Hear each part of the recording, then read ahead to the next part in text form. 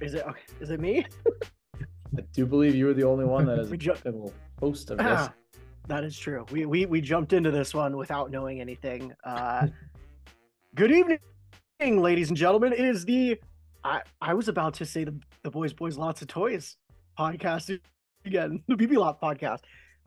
Let's take it from the top, fellas. Zambi, you fucked me on this one by just 3, 2, 1 to go. Please don't edit this, J Page. Let it rock, baby. Let it rock. All natural. 3, 2, 1. What's going on, ladies and gentlemen? It is the A Few Too Many podcast coming to you live first week of January, first episode of the new year 2024, ringing it in with a half cast episode. Of course, you are hearing from super special guest host Zane Izagari coming to you live from God's country, Spokane, Washington. And I'm joined by my other Spokanites here. This is an all Spokane podcast, boys. Go ahead and introduce yourselves. Hey, yeah, no, it's good to be back. Happy 2024. Hope the listeners had a good New Year's and holiday season. But yeah, Zams and Baja ready to rock and roll. And we have some snow in the forecast, so that'll be fun. I think this might be the first ever all Spokane edition. And what a great time to have it where we can talk about another brutal week here in Zagville. But what's up, everybody? Intern Dan. Happy New Year, boys. Great to see you. Ready to dive in. Hasn't been a great year for our Zags to this point, but luckily enough, a new year really starts tomorrow if we're thinking about it. So I think we're gonna dig right in. Might be a little bit of a roller coaster. It's gonna get a little negative, but as always, you know who's bringing the positivity. I got you. Yeah, I think that'll be important for this show. Here in Spokane, we have a little bit of everything with this group. You have super optimistic Dan, super pessimistic Zane, and then Zambi will just kind of jump all over the place, I feel like, for this episode. But it is generally moderate, something I never thought I would say about intern Zambi here. But boys, let's jump right into our headlines. As Dan just alluded to, not the greatest week in Zagland. We suffered another loss to San Diego State at home, a 10-point loss, 84-74. And as a result of that, the Zags have dropped in the AP poll again. We are now 24th. Mm-hmm. 24th. We are now 24th. Fellas, reactions to the Zags staying ranked. I don't think we should have dropped out of the top 25 by any means. I think the biggest thing that was glaring with this loss was that we don't have a quad one win, and two of our losses have come to unranked teams. Granted, San Diego State's an amazing team. Well, not amazing. They're good. That Ladie guy basically looked like a full-on NFL tight end. That guy was huge. But I think it's fair, but we can't drop any more the rest of the way. Yeah, I think the big thing is that it keeps our streak of 142 consecutive weeks in the AP poll alive. We've talked a lot this year about keeping streaks alive. That's a streak I personally don't want to see end. Do we deserve to be here? I don't know. Is it more of are there really 25 really good basketball teams this year? I don't know. So I'll take it. From what I saw in person, boots on the ground at this game, it was a little alarming, and it was not what I expected, to be honest with you. I was pretty confident we were going to win this game. I thought it was a must win, and I just thought that we would find a way to do it, but we didn't. And the good thing is that there are no such thing as a must win in December. This is a sport where you're going to have an opportunity to play your way in, and really we've got everything ahead of us. That's a very cliche answer, but it's true. You go in, win the conference, set yourself up well in Vegas, go win 2 games. We're in the dance, and that's just kind of all there is to it.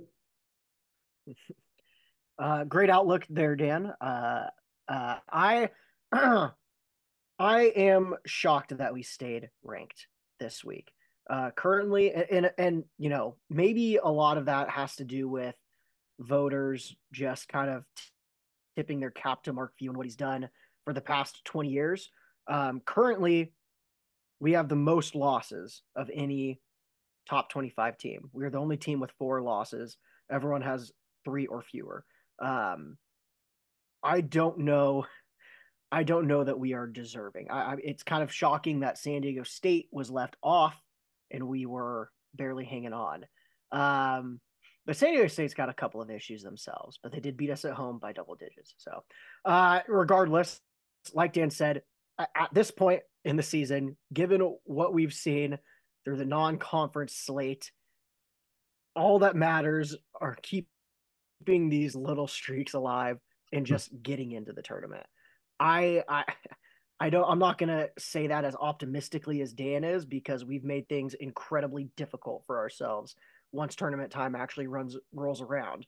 Um, I don't think it's a given that we will make the NCAA tournament this year. I think this team is vulnerable in the WCC, particularly when it comes to the possibility that we might have to win the WCC tournament to get in to the NCAA tournament. I don't think that's set in stone by any means yet, but it's looming large. And everything I've seen so far from this team shows me that they are susceptible to a loss in that tournament. And if that happens, oh boy, uh, uh, things will not be pretty here in Spokane. But we're neither here nor there. Like Dan said, it's a brand new year. The conference play is among us. That being said, boys, I want to take we've already kind of got into this a little bit. Well, first, is there anything else in the AP top 25 that we want to mention here? I mean, I think one thing to mention is you talk about us having 4 losses. 2 of those are still to top 5 teams. So I don't know how many other programs have played 2 teams in the top 5. So I think that we do need to kind of evaluate that for what it is. And having those losses is never going to be a bad thing to Purdue and to UConn. That being said, Washington is a game that we just can't lose if we are the program we think we are. And this game at home against San Diego State is also a game that looms very large. So, like, I think I look at our 4 and I really look at it and be like, okay, we really lost 2 that we probably should have lost, and then we didn't win 2 that we were favored, should have won. So there's that jumps out to me with the AP poll. Also, our friends at Arizona. I think there's been a lot of chatter about how Mark Few's program isn't the same without Tommy Lloyd. We're never going to do anything without Tommy Lloyd. I love Tommy Lloyd, but guess what Tommy Lloyd's ball club did last week? Just got their ass clapped in Palo Alto to Stanford. So is Arizona moved into the fraud alert segment, which we love to do. Typically, it involves teams from the Big Ten. But how do we feel about Arizona after watching that? Okay, so they've lost to, and correct me if I'm wrong, so Stanford, really bad loss, right? Probably worse than any one of Gonzaga's losses. Who are the other 2? Purdue by 8. Okay. Neutral, not even neutral side. That game was actually in Indianapolis. And then they lost a neutral double overtime to Florida Atlantic, who's a roller coaster of a year. They just lost to Florida Gulf Coast. So who knows? Yeah, I think Arizona's getting way too much. Yeah, so I'm gonna go fraud alert. They're not a top 10 team, in my opinion. I think they have the makings of a top 10 team, and I certainly think they should be ranked Gonzaga ahead of Gonzaga. This has nothing to do with comparing them to Gonzaga. If you offered me one team or the other in a head-to-head matchup, I'm taking Arizona by 10 because all Gonzaga does is lose by double digits to ranked teams this year. But as I look at the poll right now, it's a weird season where, I mean, who would you put ahead of them? Would you put Oklahoma ahead of them? I don't know. BYU? I don't know. It's an odd year where, maybe it's the best year to just get into the tournament and see what happens, given sort of the roller coaster ride it's been. I did have one thing with you talking about our losses, Dan. I think I think it goes a little bit beyond the fact that we just lost those games, those 4 games. Um, we've lost our total of 4 games by a combined 38 points. 3 of those games have been double digit losses. We have 2 10-point losses, a 13-point loss, and then to uh, Washington, I think it was a 5-point loss, right? And so you can, in my opinion, you can almost forgive the Washington loss just because it was so close and it really felt like we had control of that game. I can't really forgive the other losses, Purdue and UConn, because I really felt like, although at times the games were close, it never felt like Gonzaga was in control of either of those games, the exception being Purdue first half, right? Um, and then in what is it, San Diego State? That's just a despicable loss to lose that way at home, after already having 3 losses in what should have felt, or you would have hoped, these players played that game like it was a must win. It wasn't, and it isn't. But God, it's just, I'm concerned about the way we're losing games. That's sort of the conclusion that I'm drawing here. Yeah, I know. I'm kind of along the same thought vein, whatever you want to call it, with you there, Zane. UW, I think they just, we always play at the target on our back, and in-state rivals in quotes. I think they just came out just wanting it more. I think with the SDSU game, the thing that really irked me was the analysts just kept saying, "Oh, the Kennel's the loudest, like one of the loudest places to play in the U.S." But there were no students there, and you could hear it on TV.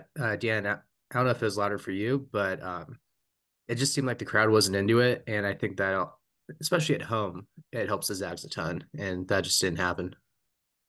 Yeah, there's no doubt about it. I think really the second I knew this game was being played and seeing the date, I was like, oh God, this is not a game where you don't want your student section there and the whole arena there full throat.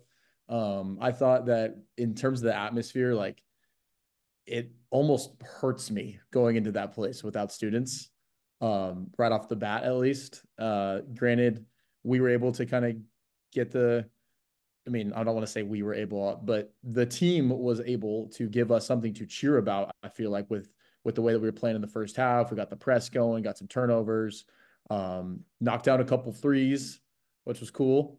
I thought that was going to be a sign of things to come. Unfortunately, that did not continue.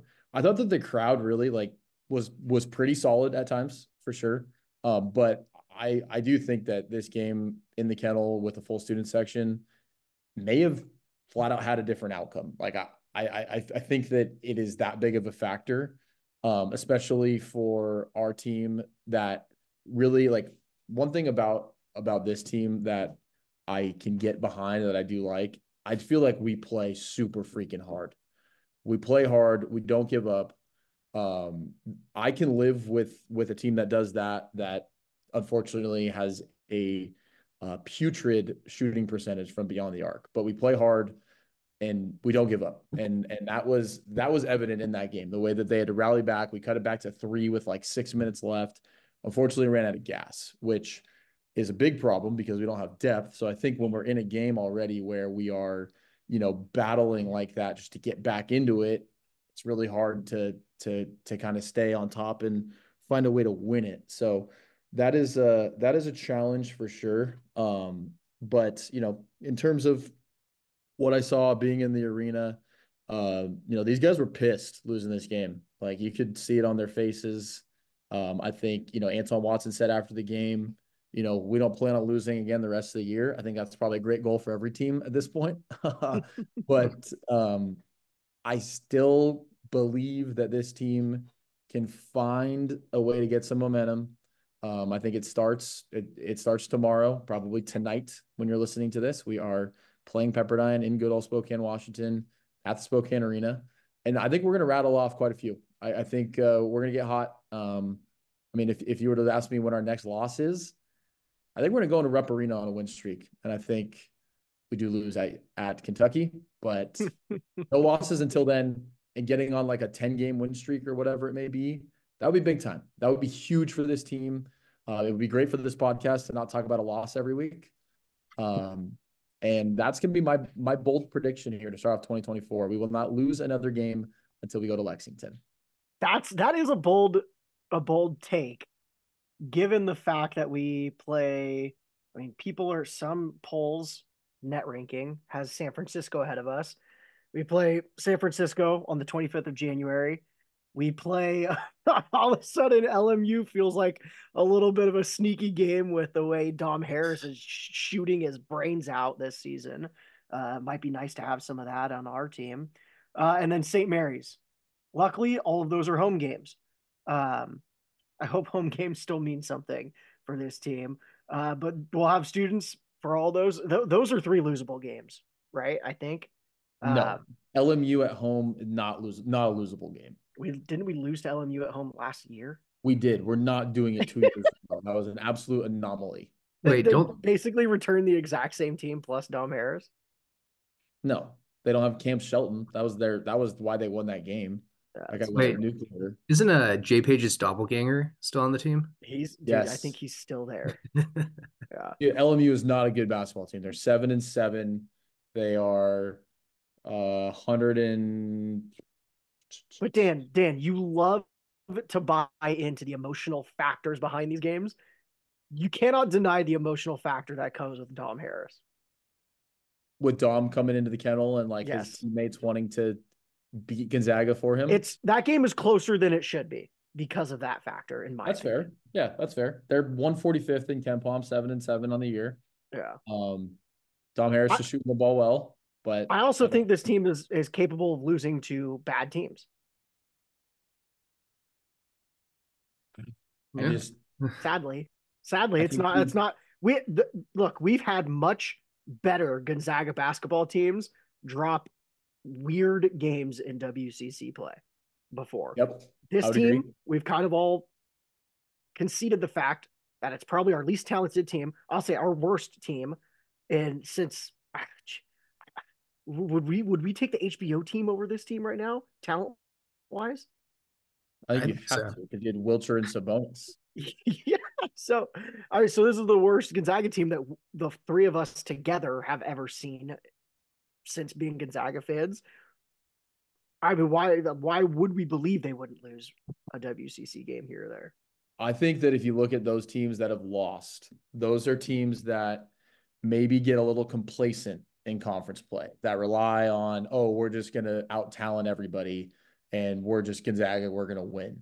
I think that a non-conference like this can really drive home the fact that, hey, you don't just get to wear a Gonzaga uniform and just beat up on everybody. That is not the case. You got to earn every single game.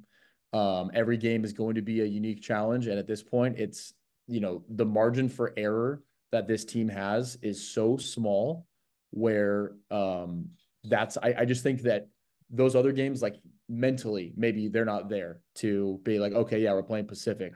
We need to play hard tonight. This team, they need to do it every night.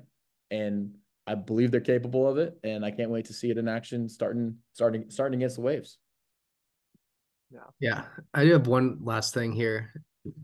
I feel like every season with Gonzaga, we just have issues in the non-conference, and then we rely on WCC play to kind of smooth those things out.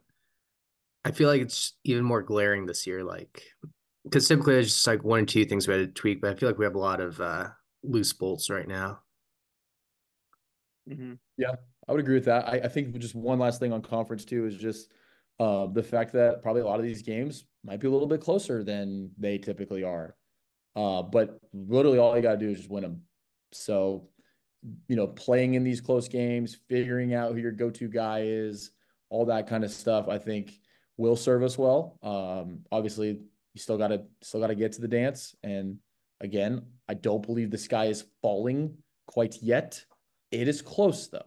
It is closer than I would like to admit here on January 3rd. But yeah, I just I think things will turn. I think these guys are going to be excited, ready to go, playing in conference. And again, everybody that is a part of this team is here to go to the tournament, be a part of a deep run. There's nothing that they have done thus far that at this point prevents that. Does it cloud it a little bit? Yes. But they have the time to get it right. And it's not just 3-point shooting either. There are other holes for sure. Zambi, real quick, before we get into what needs to change for this team, is the sky falling in your opinion? It's not falling right now, but we're getting pretty close. Are we okay? So I feel like we're all kind of in agreement that while the sky, it's like that movie Chicken Little. The sky's not falling yet, but there are tiles that we're finding on the ground, and if we if we don't make some repairs pretty quickly, the rest of the sky is just going to collapse right in front of our eyes. What, Dan, in your opinion, is there anything that can happen before the WCC tournament that will lead you to believe the sky is falling? Let me put it this way: how many conference losses will it take for you to think that the sky is falling? The sky will be falling if we have more than 2 conference losses. You're willing to give this team 2 conference losses? I can give 2. Okay. It feels like a lot. That feels like a lot. It does feel like a lot. To me, honestly, the sky is falling. Like, that sounds so complacent. God. I think we need to go into Vegas as the number 1 seed in the conference. I think anything less than that is sky falling, and then we're underdogs in Vegas, which it's not a horrible spot to be, but I would like to be rightfully where we are on top there. Yeah, I'm gonna say 2 losses, and I think the sky is falling a little bit. I don't. I think we are by far and away the best team in the WCC still. I think it's probably a good thing this is a down year for the WCC. I think if BYU were still in this conference, given the fact that they only have 1 loss currently, I don't know who exactly they've played, but that seems like a series we could potentially be getting swept in this year if they're still in the WCC.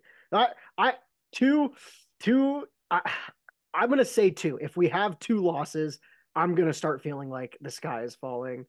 Um, Zambi, bring us home. How many losses for the sky to fall? Uh, it's gonna be 2 losses. I think giving up 1, it's like okay, like we're not the best team. WC's been getting better. I could be okay with that, but if we have 2, yeah, no, I'm not gonna be a happy camper. I'll go. Okay, let me clarify. I will go 2 losses on the road. I can kind of see if we lose a home game again, like against one of these shitty WCC teams, not named St. Mary's or San Francisco, sky is falling. I'll just say 1 game at home to 1 team not named St. Mary's or San Francisco, sky is falling. I would agree with that. Because you got to defend your home court. All right, but boys, we've talked a lot about the negative stuff. Let's talk about, we'll call it the New Year's resolution segment of this episode. What does this Gonzaga team need to do in the new year that will help them get back on track? Zambi, I'll start with you. I was actually going to mention this earlier in the show, but I think we're just not as fluid as teams past. Like transition buckets, the offense just moving super efficiently. Like it just seems kind of clunky to me. So if we can get more fluidity in our offense and defense, I think 2024 will be a little bit better.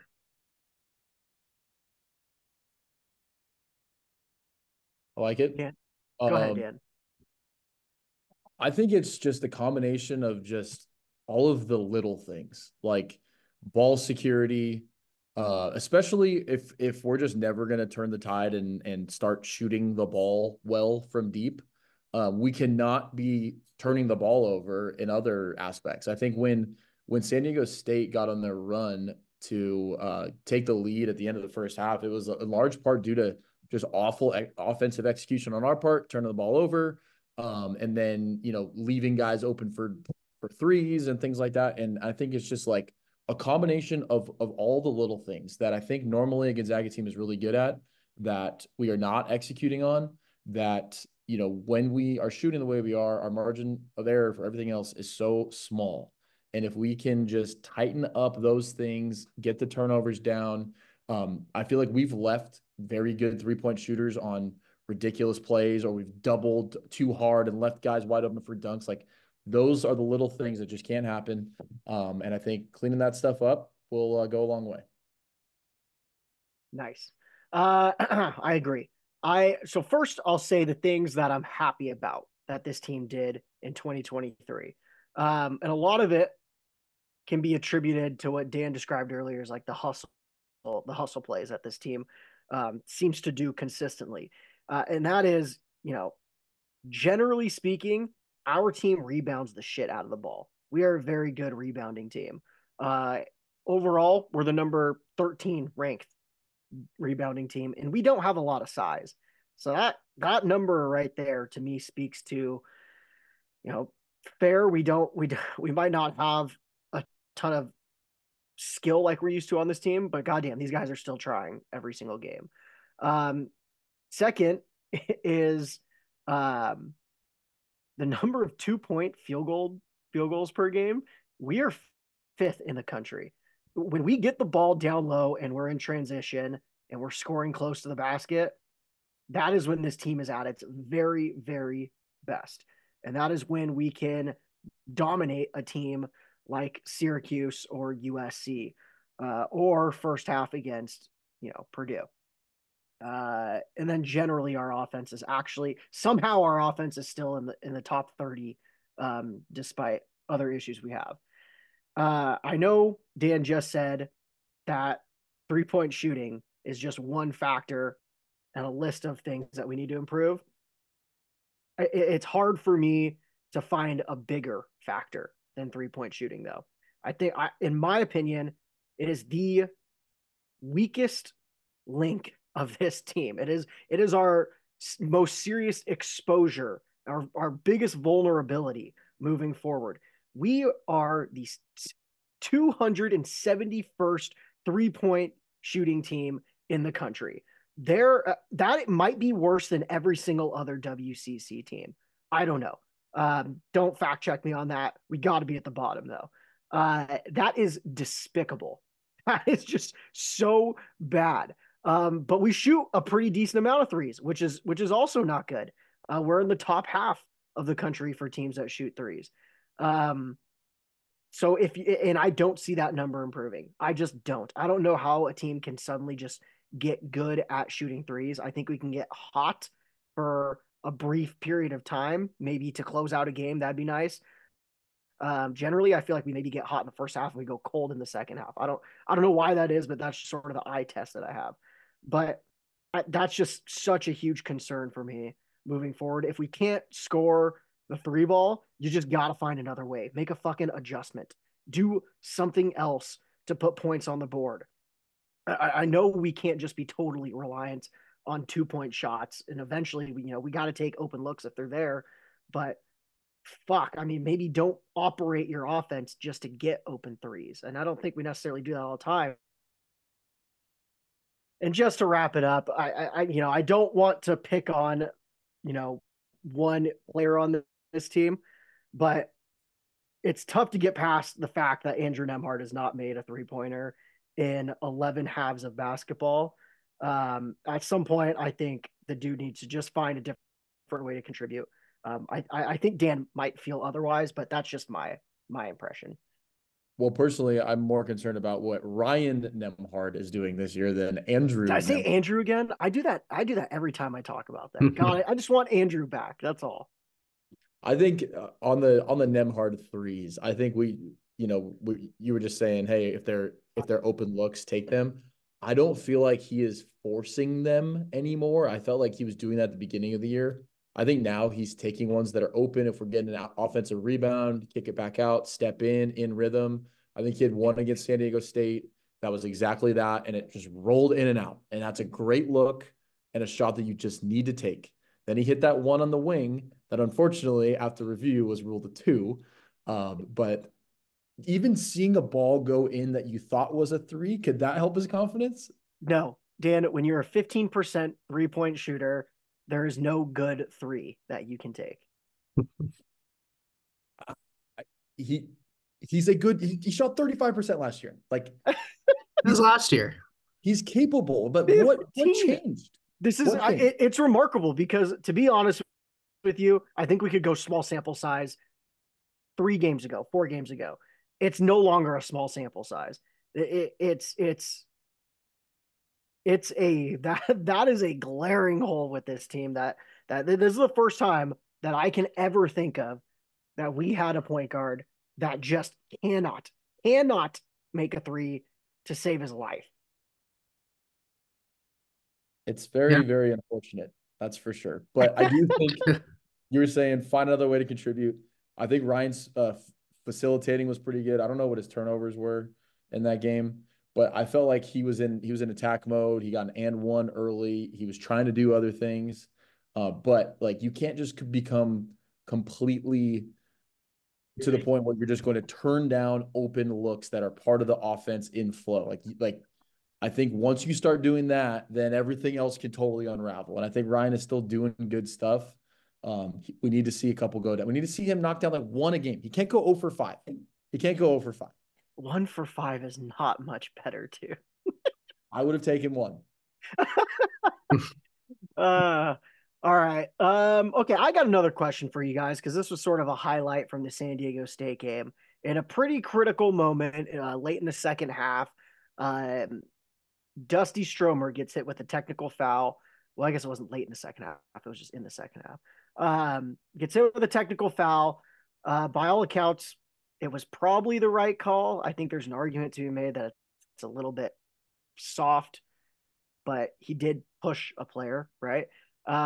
Few benches him for the next 15 minutes on a roster that basically has 3 guards, Hickman and Nemhard. An injured Hickman and Nemhard, struggling Nemhard, are forced to finish the game out for the Zags. I'll be honest, fellas, as much as I gripe with this team, and I get why Mark View did this, to me, this was a major overreaction by Mark View. I get the history for benching freshmen that act this way. I get that this happened to Adam Morrison, so why shouldn't it happen to Dusty? Well, the reason it shouldn't happen to Dusty is because this team just can't afford for that to happen. And a larger picture in all of this is I'm just starting to question Mark View a little bit this year and just the way he's managing this team with this personnel. Any thoughts on the Stromer benching, boys? I do think he was on the bench a little bit too long. Like you said, I get what View's doing. My biggest issue is like that was such a weak technical. Like guys do that all the time. They don't get teed up. I think it was just stupid, but that's my 2 cents. Yeah, I still have yet to see what Dusty did. Being in the arena, it was shocking that what should have been a defensive rebound for us and an offensive foul on San Diego State instead turned into a 4-point possession for San Diego State. That was tough. I think that because of the magnitude of the play and how that turned into a 4-point swing, that's probably why Huey might have overreacted a little bit because of how badly it hurt the team in that moment. But it's tough to argue that by Dusty being not on the court and playing with those guards that we were saying were struggling and hobbled, I think that hurt the team more, which I did not really think about from that perspective until you brought that up, Zane. And I think that, Dusty probably learned his lesson. That's for sure. But, I would like to see what maybe happens if we have another guard that we can maybe give Ryan or Nolan a blow late in that game, because I felt like we just collectively ran out of gas. So I hear you on that. I think the rest of it with the management of the roster and stuff, like, kind of dealt a tough hand this year with with Steele going down, and then obviously not having Luka. Like this is who we are right now. I think hopefully JSY can get some more PT, and we can get a little bit more depth, but I don't really know whole lot more about what he's supposed to do at this point. I think, what's most important is just how does this team come together? How do we find it? Going through conference play. Yeah, well said. Well said. All right. Well, let's hope the team can rally together. Conference play starts this week, boys. And if you're listening to this episode, it is either starting today or you already missed the first game. We got Pepperdine at the Spokane Arena Thursday, January 4th. Goddamn, does anyone here know anything about this Pepperdine team this year? Bad. Real bad. 220 in KenPom. Oof. They have a 22-point loss to putrid Louisville this year. Granted, Louisville probably has much better athletes than they do, but I think any team that loses to Louisville by that much probably is not very good. I think they're going to have their same, offensive talent like normal. We are favored by 19.5 at the Spokane Arena. Take the waves, baby. Take the waves all day. I don't think you can confidently say that we will cover that spread personally. However, I think that both of these games, Pepperdine and USD this week, these games are just all about Gonzaga. I don't care about their opponent. I don't care about anything about them. I don't care that Pepperdine has Houston Millette, some guy named Michael Ayayi, not related to Joel, and then they have Michael Porter Jr.'s brother. Just be the team we're capable of. Pound it inside to Graham. I think Graham and Anton Watson have been super consistent this year for the most part. Graham had two tough games against UConn and UCLA that he just was a non-factor. Other than that, he's been great. We're going to need him to just be a dominant force inside all conference play. I don't think there's a lot of teams that can compete with that. And I think Anton Watson, I don't think this is that hot of a take. I think Anton Watson's going to be WCC Player of the Year. I think he's going to turn it on, also be another mismatch for a lot of people. And yeah, that's the Pepperdine preview. Hopefully the arena is rocking with people that spent $70 to sit in the nosebleeds of Spokane Arena. Do we have a current price check on these tickets? Because they were $70 before fees. So you're looking at probably $100 a ticket for this game. Efforting. Dan, did you end up getting tickets? No, I refuse to go to this game. Especially after getting to go to the San Diego State game. Yeah, it's still $71 plus $14.75 per ticket fee. That is crazy. 202. Well, I was going to say, if you wanted to go, have an extra ticket. Oh, boots on the ground. Boots on the ground. Man. I may have to think about that one, sir. Just let me know by tomorrow. Okay, will do. All right. Yeah. When it comes to both these games, I don't know how much we need to get into the particulars of Pepperdine or San Diego.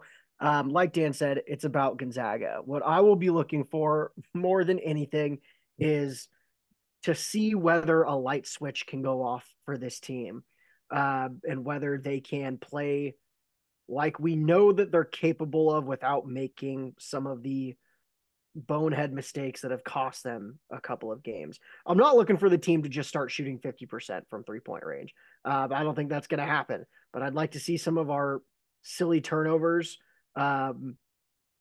disappear. And I'd like to see us control the tempo of a game.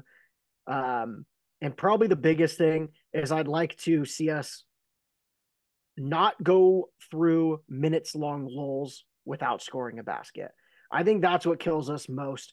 I talked about 3-pointers being the biggest contributing factor to our losses. I would actually, go back and revise that statement and say our minutes long scoring droughts might actually be what has cost us this season more than anything. So kind of combining what we've all said so far, I'm looking for this team to just play fluid, loose, come together, minimize dumb mistakes against a far inferior opponent, and just cover the fucking spread. Just cover the spread. I like it. I think one other thing that we need to see, starting with these games and in conference play, is a young man by the name of Braden Huff. Can you please show up? In our 4 losses, how many combined points do you think Braden Huff has? In our so I know he didn't play very much in the UCLA game, right? Or not UCLA. What am I talking about? In the Washington game, he didn't play very much. Uh, and did he play very much in the UConn game either?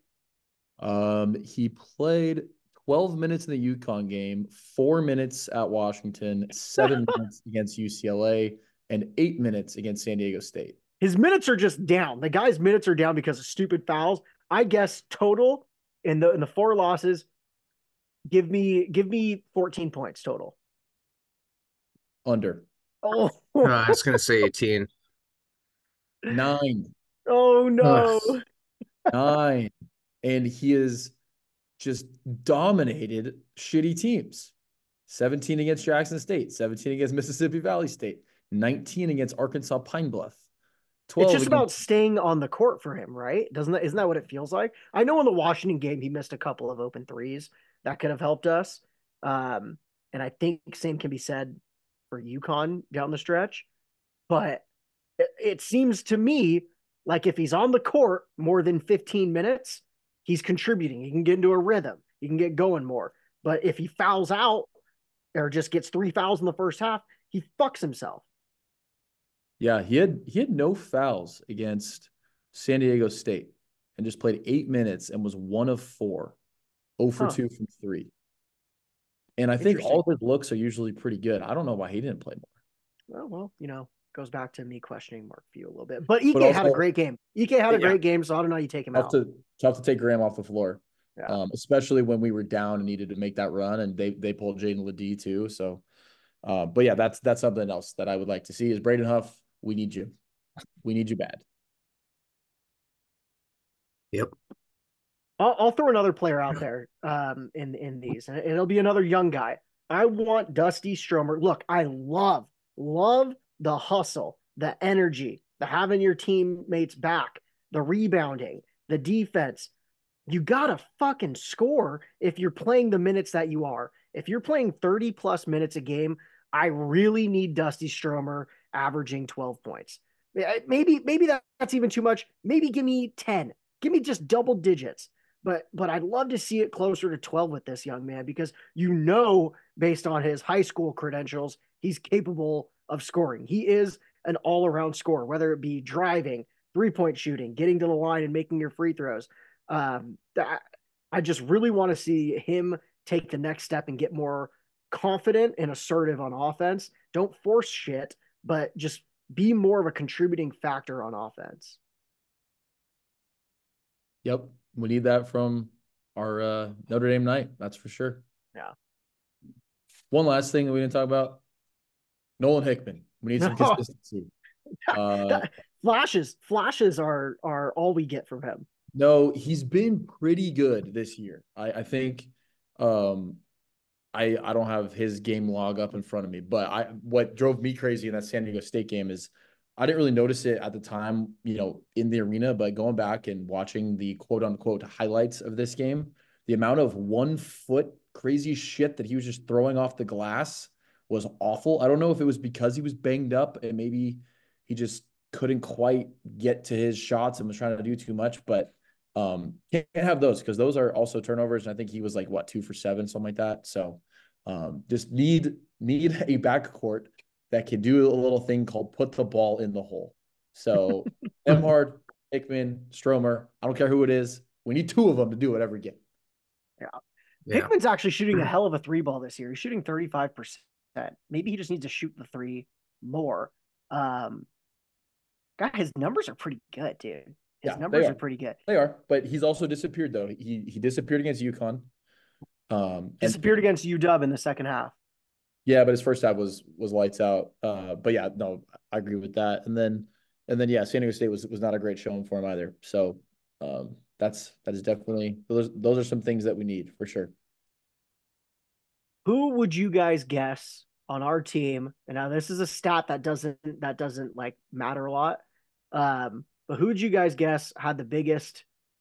What is the plus minus? What is that stat called? efficiency rating?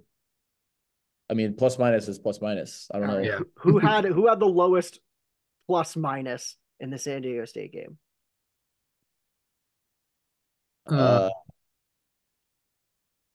Hickman, No. because he was on the court. I don't know. That's Only weird. one player had a positive plus minus. And I think that one's more obvious. It's got to be Graham. Graham Ike had one. I'm guessing the lowest is Nemhard.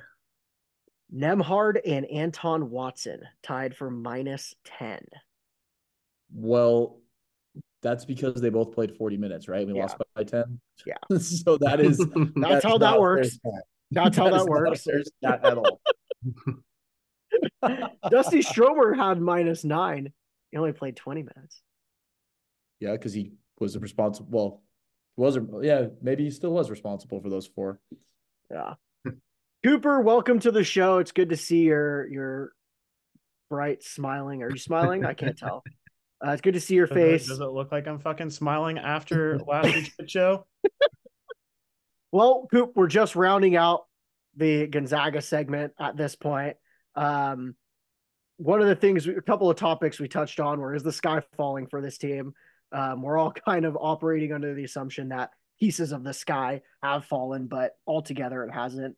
But where do you currently stand with this team? Is the sky falling for you? And what needs to change during the conference slate that will give you some sort of hope? I don't know. I mean, I think you have to define what is sky falling. Is sky falling national title contender or? Oh, Cooper, come on. So if that's the case, it's a fucking downpour. But I mean, if it's just, and I think we've kind of wrapped on the season, just is the sky falling on the season, just generally speaking. I'm not going to go as far as to say the sky is falling, but I do think there's a drizzle going on right now.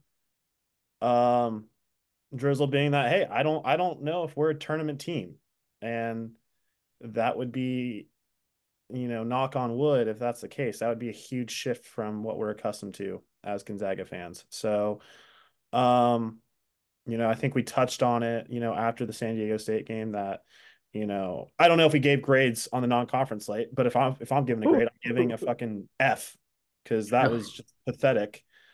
But season, starts over with the conference slate, and as much as we, unless you're Jake, who just loves the WCC for whatever goddamn reason, we have a chance to kind of redeem ourselves in conference, and our conference, kind of blows this year. So that, is our silver lining. And we also have that matchup with Kentucky in February. So if we can, string together a couple wins, figure out what works for us, and God forbid we see something from the likes of Nemhard and our shooting develops, maybe this team has something. But right now, I mean, it's just hard to, buy into any Gonzaga stock. Yeah. Damn. Grades for the non-conference. Zambi, what grade would you give for the non-conference? I'll go with a C-. Yeah, I'm gonna go with a D. I don't think it's a complete failure. But you didn't pass. You didn't fail, but you didn't pass either. I agree. D? Dan for D? D plus. Notre Dame rating scale. So it's actually like a, what do we got? Like a 69.6. Round that shit up, and you get a C-. Dan, does this team have any opportunity for bonus credit? No. I think Kentucky is the bonus credit that you get just before the season ends. Yeah, if we're getting graded on a curve, it's the Kentucky matchup. Yeah, I think if we can beat Kentucky, it goes up to a C+, right? Like it's a 10% increase, I think. Ooh, I might go B-, dude. If we no, quad 1 win in that environment. Yeah, if they're still top 10, are they top 10 still now? They're 8, I think, right now. Ooh, okay. If you can figure out a way to knock off top 10 Kentucky in Lexington, I think Dan's got a good point. It could be a B-. We shall see. One last note before we move on from Zags. For the USD game on Saturday, they are honoring the 99 team, which is pretty cool. So they'll all be in attendance. That should hopefully motivate our players to go out there and play a great game for them and wipe the floor of San Diego. So maybe those 99ers can talk some fucking sense into these stupid millennials. Gen Z, right? Isn't that what actually the players would be now? Gen Z. I don't know. I'm not going to pretend to know how that shit works. All right, boys, let's jump to college football. Something that we're not quite as all invested in right now. So we can probably talk about it with less passion, I think. Couple of absolutely phenomenal. We're really talking about the playoff, right? We don't need to talk about other crappy little Cheez-It Bowl, Pop-Tart Bowl, Holiday Bowl. Holiday Cooper's. Bowl. Do we talked about this? Did we talk about the Holiday Bowl last week? I don't think we had it last week. Oh gosh, Dan, do we Miller celebrate Moss a for little bit? Heisman. That's all I'm saying. Miller Moss Cooper. for Heisman. Move on. Cooper, did you get a little bit nervous watching Miller Moss out there? What did he have? Like 6 touchdowns? Yeah. Hell yeah, baby. Bowl game record.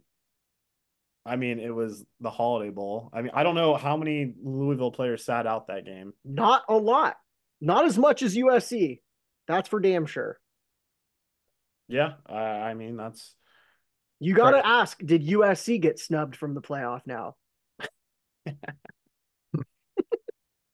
I think they would have given a better showing than Florida State. That's for damn sure. So we can put that argument to bed. Jesus Christ. Okay, I think Florida State that game's very different if they're healthy and their players don't back out. Well, not healthy. They're not. You wouldn't just be healthy just because you play, but they had so many players sit out that team was a shell of their 12-0, 13-0 team. Yeah, they probably had 2 first-round draft picks that sat out, plus their backup quarterback. So that was their third string quarterback, bunch of other guys. I agree. I don't think that's a fair and accurate representation of what that team would have been in the playoff. I do think after watching what did happen in the playoff, that I'm very glad Florida State wasn't in it because I don't think we would have had games that were as good as they were. I honestly, this is a good segue into that. We'll talk about the Bama Michigan game first. I don't think Florida State would have gotten blown out by Michigan in the Rose Bowl, given the bullshit that Michigan was doing in that game. Mainly the shitty special teams and the offensive stall for like half of the game that they went through. I think Michigan probably wins, but I think it's probably like 28-10, which is not a good game, but maybe it's closer. Maybe it's 28-14. Dude, I don't think that Florida State would have scored. I think, maybe it would have been Iowa all over again. Well, keep in mind this new quarterback has an entire month to prepare for one game and practice with this team. So he would look different than he did it against Louisville. But God, seeing what Miller Moss did against Louisville, that makes you question the Florida State game against them. But to your point, though, the way that Michigan played, like they didn't play good enough to blow out anybody. Yeah. So if they played that same game, I agree. Maybe Florida State hangs a little bit. But yeah, I'm glad that we didn't watch Tate Rodemaker play in the playoff. Yeah. Yeah. My thing with Florida State, granted it's a bowl game, they feel like they got snubbed. They had 29 players opt out of playing. They're basically playing like their second and third string. Granted, Georgia, yeah, they probably had some people sitting out too, but I feel like the team just kind of crumbled. But if they were in the playoff, I think they would have been a little bit more competitive. Dude, I think they should have just said, fuck it, not showed up to the bowl game, decline the invitation, finish undefeated, raise a banner. Well, 29 opt-outs is ridiculous too. And the other thing to think about is how many of those guys opted out and are probably entering the transfer portal because they want to play in a conference that actually gets respect and that can go to the college football playoff and not be at Florida State. So the committee might have had a, extra impact on that too. But anyway, back to Bama, Michigan. Good God, Michigan's special teams were absolutely atrocious. I really thought Bama was going to end up almost running away with that thing, but then Michigan dug deep, found it on that last drive. Hot take. I think the play of the game for Michigan was that fucking punt returner saving that ball from going into the end zone on the 1 yard line. And somehow, after screwing everything up, being able to compose himself, grab that ball, and give his team a chance to get to overtime. I think that was the play of the game. Not only did he grab that ball, but he held on through a vicious hit. He got his shit absolutely rocked. But I can't believe they even had that play. I mean, that whole game changes if when Michigan was driving, that ball gets tipped at the line of scrimmage and still just stays high enough for the Michigan guy to go up and get it when it looked like it was going to get picked. So I mean, it was just a phenomenal. I don't know if it was like the best game ever, but just the drama involved and the back and forth I think the drama at the end, it got dry for like the second and third quarter there. Third quarter was painful. Ugh. Yeah. But you knew close game, fourth quarter, Rose Bowl, sunset, and San Gabriel's in the distance. Oh baby. Yeah. Never gets old. I've seen a small contingent, including like Dan Patrick and Kurt Herbstreit pushing for the new playoff committee or whatever revised playoff committee to just make the Rose Bowl the permanent site for the championship game, which I think would be awesome. I do wonder, does the Rose Bowl seat more than like Jerry World in places like that? God, no. No, not at all. And there's people like Stephen A. Smith was saying the Rose Bowl should be at SoFi Stadium because it's bigger and there's less traffic. That was a take today. But I agree. I mean, I think in this era of bowl game opt-outs too, like if the Rose Bowl isn't a like semifinal or a championship game, like it could potentially, lose the like sanctity of the Rose Bowl. So always making that high stakes, I think, is very important. The Rose Bowl capacity is pretty big. It's almost 90,000. Look up Jerry World and tell me who's bigger. Right. Jerry World is smaller, 80. What? Is that? Can anyone else confirm that? AT&T Stadium, right? No, Lumen's like 67. So I think that number is about right.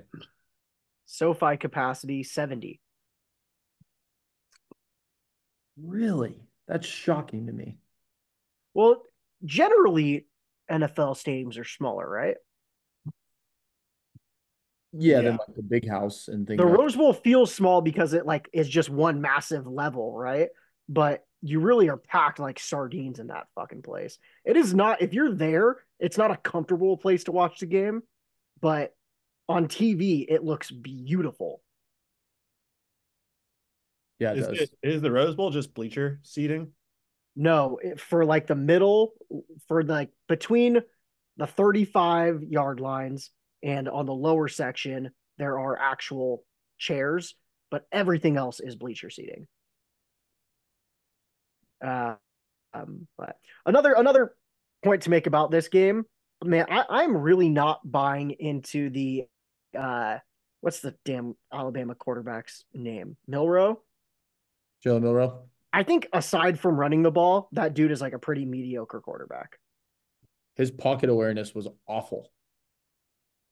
And their offensive line couldn't protect for shit. What, they have 7 sacks in the first half or something like that? 7 sacks and 568 low snaps. Oh my God. That center is in the transfer portal. Did you see that? I did see that. Yeah. Who is picking you up if you're that center? I'd have to imagine he got some serious death threats from the Bama faithful. Did Nick Saban leave him in Pasadena? Did he get the Lane Kiffin treatment? No. Was that so? Like, kind of jumping ahead here, but was that play call to like fourth down? Was that a design run, or was it just like the play when he had to run it? Yeah. So what I heard the interview afterwards. And so the first play that they lined up was, because remember, there were 2 timeouts. The first play they lined up, Alabama called the timeout because they called a run play and they didn't like what they had. The second time they came out, they had a pass play and Michigan didn't like what they had, so they called the timeout. third time around, Tommy Rees decides that in this situation, keep the ball in the quarterback's hands. And I do think there was an option to pass the ball to the running back, but because the snap was low and pressure got to him so quickly, I think he just completely panicked and ran straight forward. And he actually had a little bit of a hole that I think he could have got through to score a touchdown, but he missed it. And that was sort of how it went. But that was my take. That's what I've heard since then. Yeah, there was a really good breakdown on Sports Center. And it looked like the play was there to just completely just walk in the end zone. What happened was the right tackle for Alabama just got totally driven back, and that was the guy that Milroe actually ran into. So if Milroe could have, or if that right tackle could have gotten any sort of push, Milroe would have had that whole left side, but he couldn't even get to that left side because of the way that that right tackle got blown up. But I also think he panicked, and the low snap caused all kinds of problems too. But like the play call, it looks like a bad play call because it didn't work. But if you look at what it was supposed to be, it doesn't seem like a bad call, if that makes sense. I Bad just execution. I just think you gotta I don't know. It's crazy to me to call a where were they on? 3. They're on the 3. Milroe is standing on the 9-yard line, and you call a quarterback a run from the 9-yard line straight up the middle is crazy to me. I would have run the old Tim Tebow jump pass right there. Oh, Ooh. That would have worked. Yeah. That would have worked. Philly special. Oh, shut the fuck Bama up, special. Cooper. Roll Tide. All right, so that's the Rose Bowl, though, huh? Sugar Yeah. Bowl. Let's talk Washington. about the Sugar Bowl. That was almost the worst collapse I've ever seen on a football field. Yeah, I mean, that game was, in my opinion, a lot more entertaining. The Bama game, I honestly took a nap the first half. Granted, it was after New Year's, so I'm allowed to do that. But yeah, no, a lot more fun to watch. And you could say I have a dog in the fight because I hate UW. And so it was very entertaining. I Man, I thought, was impressed with Michael Penix Jr. in this game. I think oh, that dude's draft stock skyrocketed, and I think there are a lot of people out there that probably wish he had won the Heisman this year because of this game alone. yeah, he was phenomenal. Just his deep ball accuracy, like every time it was just could not have been thrown any better.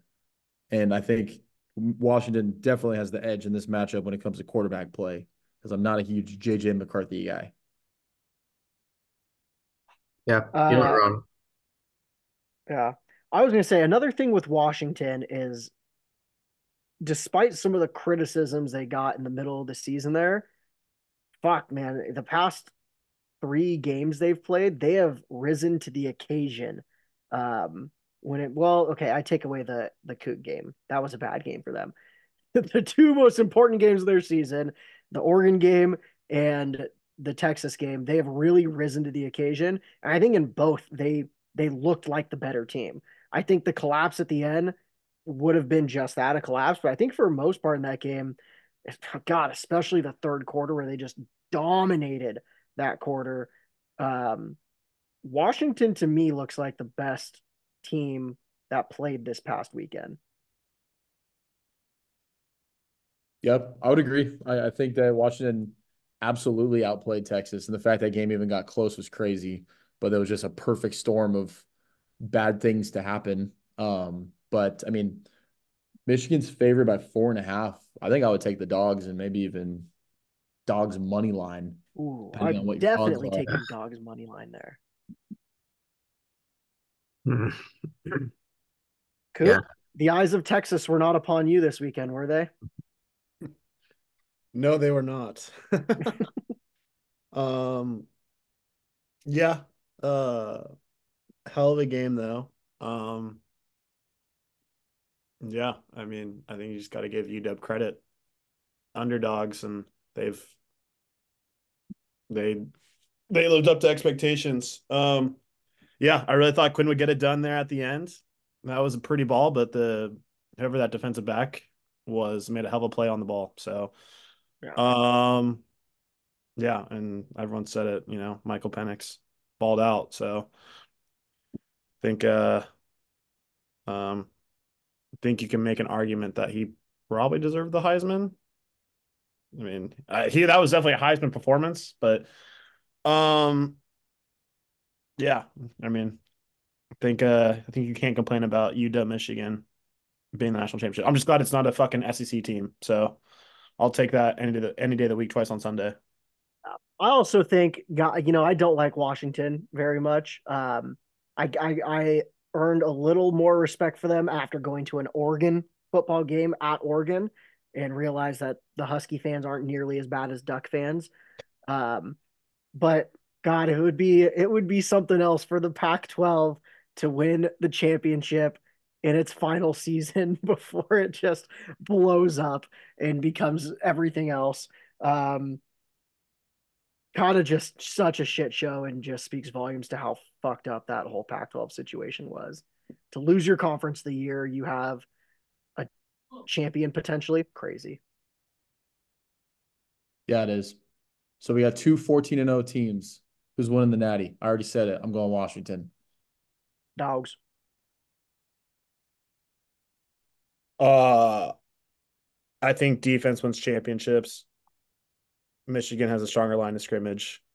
So give me UW. Go Big Blue.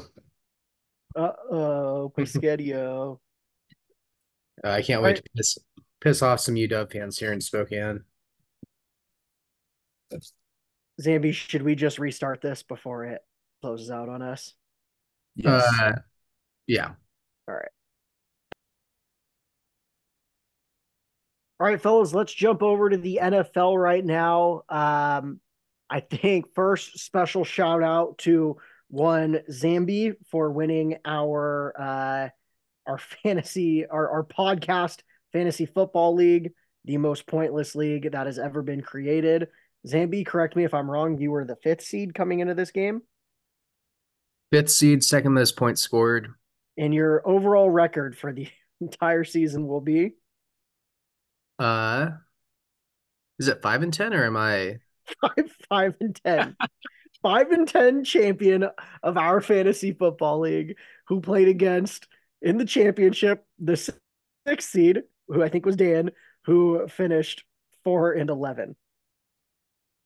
What a thrilling championship we had, boys. Congratulations to all who participated and followed along in this utterly disastrous inaugural a few too many football season. Changes are on the way, I think. Changes need to be on the way. Submit your request to Commissioner Coop during the offseason. Cooper, you have your work cut out for you to fix this league. Are you prepared to take over? Last time I checked, I did my job and I did the draft according to the stipulations that were put in place. So everyone can fuck right off. Whoa. I do think there needs to be some sort of accounting for Zambi's payoff, right? It can't be very much unless Jake was sitting here just dropping and adding players like crazy all season. What did we originally establish that it was like $1 per player ad? $2 per player. I don't know if I made more than 3 waiver wire pickups the whole fucking season. I think I made 2, but I don't know. Is there a way to see how many? I'm pretty sure Dan did a good I amount. mean, if you can see snowflakes on the goddamn sleeper app, I'm sure you can see how many players someone picked up. Yeah, you might have to go onto like, oh You my can God, do it. You can to do it. I'm view doing it right all now. the activity. Okay, Zambi, you're gonna get a decent payoff here. You're gonna get like maybe $100, I think. Wait, actually? I look like I have 25 activities. You have 25, Dan? I have 18 free agents and 7 waivers. Oh my God, Dan, that's a $50 league you just bought into. Is that what we said it was? We said $2 for sure. I thought it was $1 a thing. We can go back and check right. the I think it's tape. $2. I've actually I think made it's 3. 2. I remember because we said $1 is worth nothing, but 2 makes it 25 moves, Dan. Yeah, I guess so. I got absolutely shafted at times where I literally did not have players. So what was I supposed to do? Just take the loss anyway? Apparently. I made 5 moves. Let's see, Cooper, how many did you make?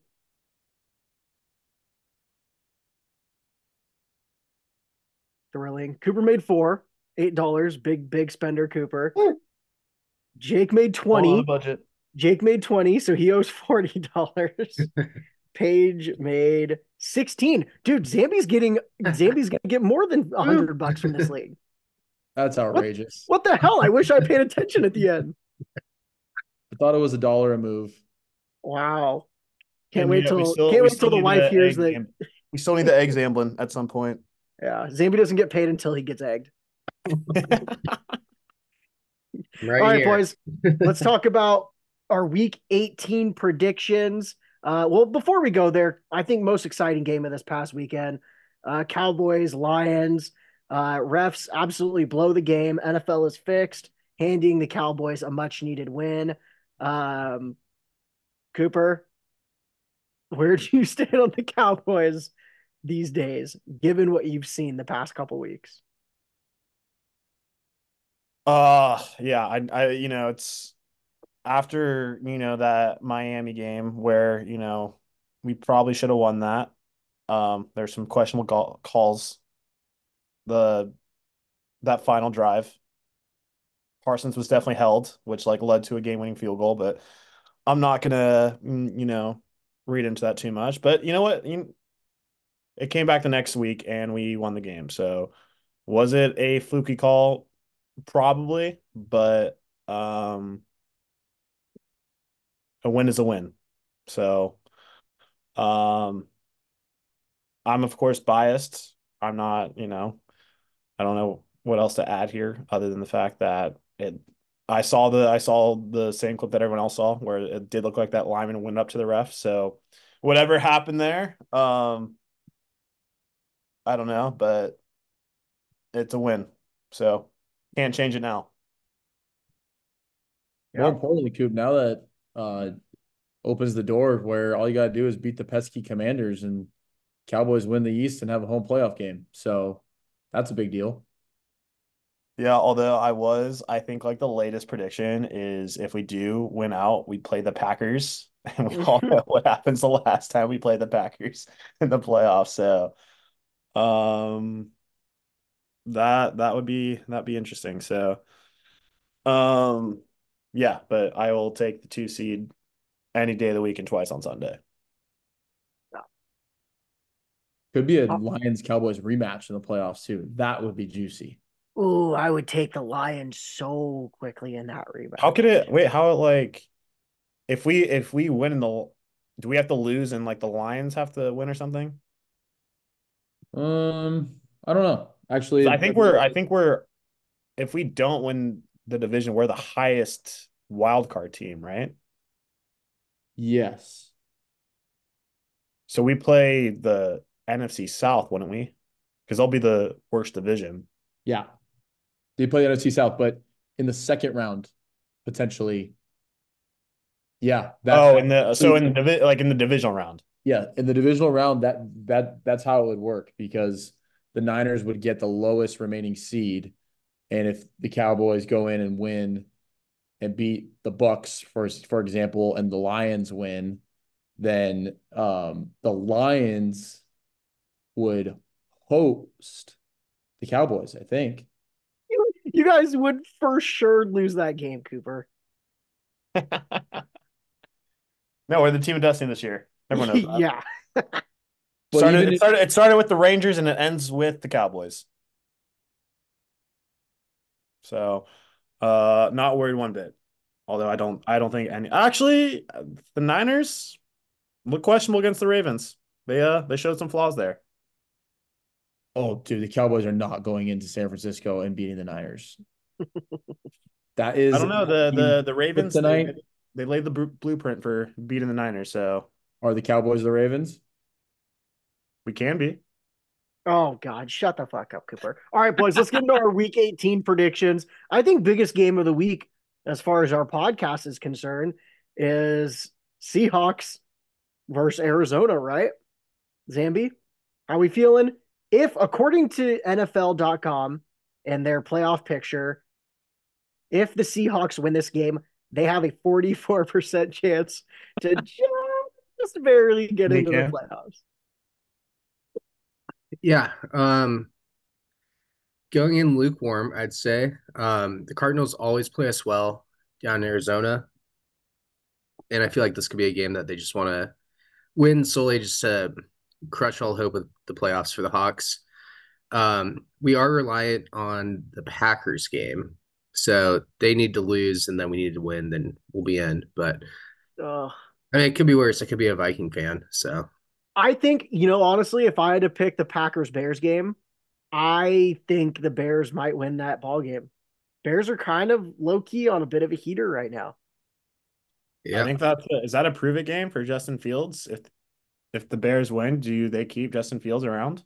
I think he makes the decision quite a bit tougher for them the way he's finished out this year. But at the end of the day, I don't think you can pay that guy what a starter would make in the NFL. I don't know. To me, it's just a cap issue, a salary issue. Yeah, that'll be interesting. I didn't realize that Seattle needed a Green Bay loss. Ooh, that's going to be an interesting afternoon. Are they both at the same time? Yep, that's always. Oh my gosh, it would be so sad, Zambi, if the Seahawks played so well and then just have it snatched because the Packers won. Well, remember the Seahawks got in last year on the final game of the regular season because the Lions beat the Packers. Uh-oh. So will it happen again? Yeah. Probably. It's a big one. It's a big one, but we'll also have to keep an eye out on the Rams 49ers. Oh, wait, the Rams are already comfortably in the playoffs. We don't have to worry about that. Cooper, we've already talked about implications for the Cowboys here. Beat the Commanders, and you guys take the division, huh? Yeah. I mean, on paper, we should have I don't even know who the Commanders start. Is it still Sam Howell? No, it's Jacoby. No, I mean, Sam Howell's played like ass, but he's been playing. But Jacoby Brissett's probably the guy. So yeah, I mean, we shouldn't really have issues getting a dub against Jacoby Brissett, but stranger things have happened. And then to the shitty AFC side, boys. We got the Jags, Bills, Colts, Texans, and Steelers who can all make it. Yeah, there's some juicy ones. Buffalo, Miami, winner of that one wins the division. If Buffalo loses though, and then gets some other losses or other wins from like Pittsburgh and Jacksonville and stuff like that, Buffalo could be out of the playoffs. Personally, I do think Buffalo wins at Miami, and the Bills are the AFC East champs after a crazy season.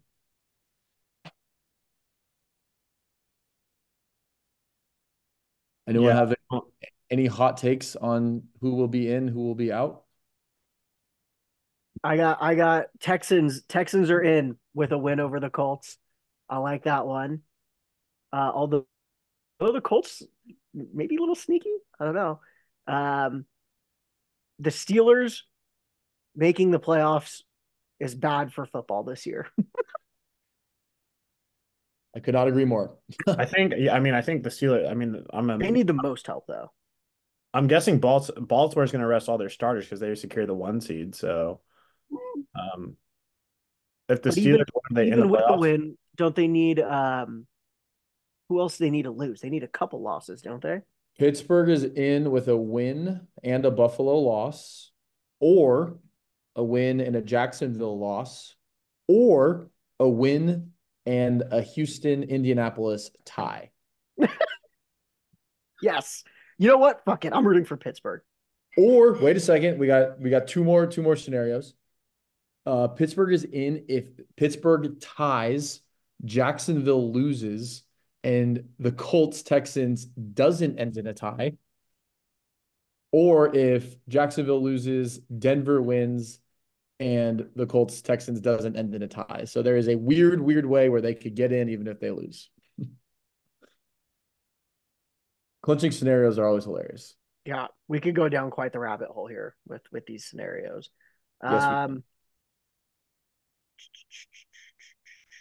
All right, is there anything else here with the playoff picture? I think we can save our predictions for the playoff next week. Or are we making predictions with who gets in? I was thinking who gets in. All right, Dan, who gets in?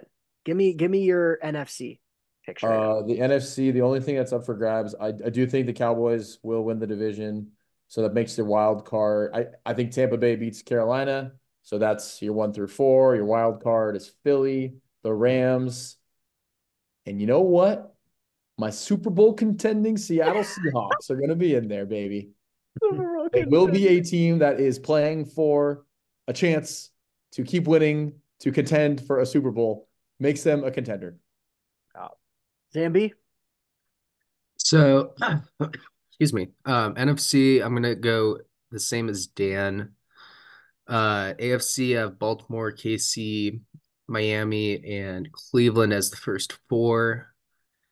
And I think I'm gonna go Colts, Gardner Minshew, Jags, and just for fun, I say the Buffalo Bills miss the playoffs and the Steelers get in. Oh, I hate your playoffs. I like it, Zambi. You know what? I'm gonna go with Zambi's pick, except I will have the Seahawks missing it.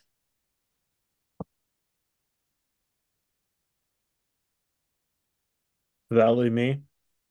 It does, Cooper. Starting with the NFC, give me the boys winning the NFC East. Lions, Niners. If New Orleans beats the Falcons, are they in the playoffs?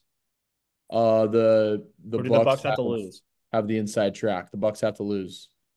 All right, give me the Bucks then. And then Philly, the Rams, going chalk, Green Bay, NFC. Yes. I didn't say my AFC real quick. I do have Buffalo in the East, so that will make the wild card. Cleveland, Miami, and CJ Stroud and the Houston Texans. Get him in there, playing that Saturday afternoon wild card game where the Texans are born for. That's probably the most likely for the AFC, huh? I think so. I think the Texans, when they have Stroud, they're a pretty good team. So I think they'll win. Yeah. All right, Daily Dozen time, boys. Let's see if we can get out of here by 7:45. Oh, all righty. Zambi, you got it? I do have it up. Has anyone played today already? No. Oh, let's do it, boys. Come Let's on. go. Come on. Tonight. Should we leave the sports for the end, or should we knock out the sports right away? Grocery products, baby. This is what we live for. All right. Typically in orange bags, this brand of Hawaiian sweetbread rolls was founded in 1950. Hawaiian rolls. King's Hawaiian rolls. King's. It is King's. Well, let me just. King's Hawaiian. King's Hawaiian. Boom. 1 for 1. Let's go. Oh, God. Do we go music and just hope Cooper can carry us here? Let's go. All right. Going with music here. The quote is, "You need to give it up. Had it about enough. It's not hard to see." Our lyrics from what 1998 hit song that was a special duet between singers Monica and Brandy? Oh my God, that is the hardest question I've ever seen on the Skip. We'll come back to that. I have no fucking clue. Woof. Movies? Movies. With a 22% critic score on Rotten Tomatoes, what former SNL actor and friend of Adam Sandler had the lead role in the 2003 film Dickie Roberts' former child star? Oh David my Spade. God. I don't know. David Spade. I have no clue. I know all Adam Sandler. I've never heard of this movie. Coop, do you know this? Nope. Nice. Of course I know it. God. You just like Child's Play. trash. You're just spewing something. He didn't say anything like, "Oh yeah, it's David Spade." I know that for sure. All right, going over to television. focusing on a team of people working in a hotel and casino. James Caan, Josh Duhamel, and Tom Selleck starred in this NBC dramedy from 2003 to 2008. I think it's just Vegas. I like it. Nice, Coop. Nice, Coop. This one? Yeah. Ooh. Oh, Idiots. is it Las Vegas, Cooper? You can't go in that confident. Oh my God. All right. Going over to books. Philip Seymour Hoffman won an Oscar for his portrayal of this American author, known for such books as in Cold Blood and Breakfast at Tiffany's. Oh my God. I had to fucking read Breakfast at Tiffany's at Loyola. Is it Capote? I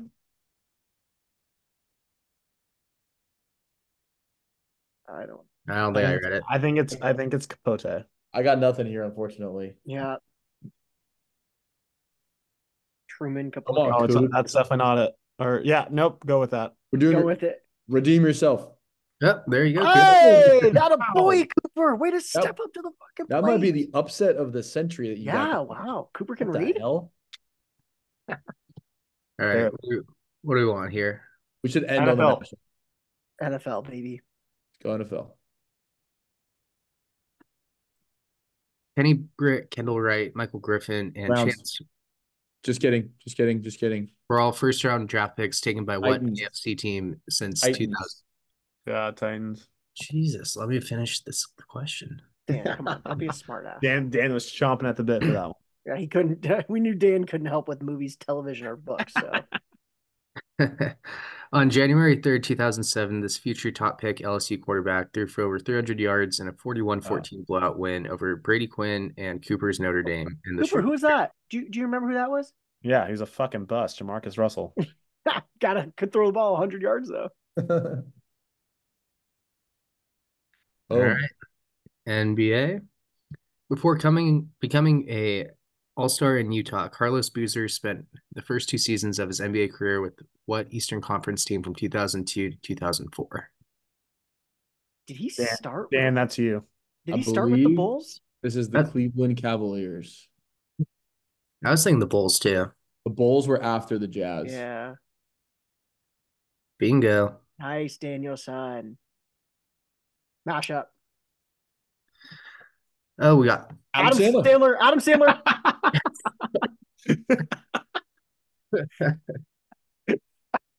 God damn. What is this face? How are you supposed to work with that? Why are the eyes like crooked? Is this a person who is like is it pink? Andy's computer broken or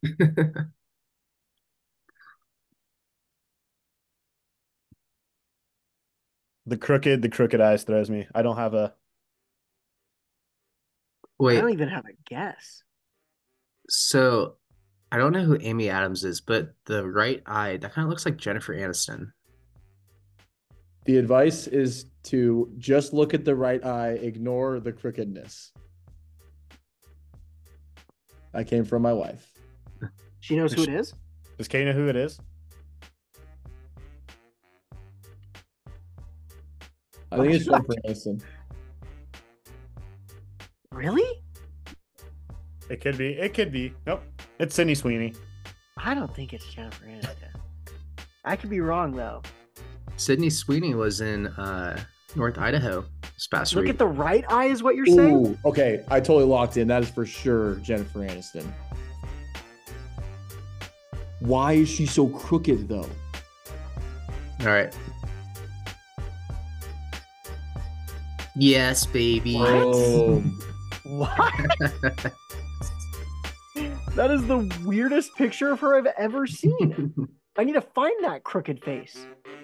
I think it's Adam Sandler that's crooked that messed that up. What is this? All right, we're back on the music. You need to give it up. Had about enough. It's not hard to see. Yeah, I have absolutely nothing here, boys. I don't know. I know who Brandy is. I have no clue who Monica is. I got nothing. Oh, I think she's friends with April. Do we just give this up here? Yeah. Literally just type in anything, Zandy. Just give up. I want to see the picture of Aniston though. All right, we're gonna figure out this music first. The boy is mine. Yeah, No that's idea. what I was thinking. TV. Oh my god. Oh god. Fuck us, We did Cooper. Vegas. Answer is Las Vegas. Super. This is the stupidest thing I've ever seen. Is this our second matchup we've gotten? I only see it with the right side. The left side is so jacked up, it's ridiculous.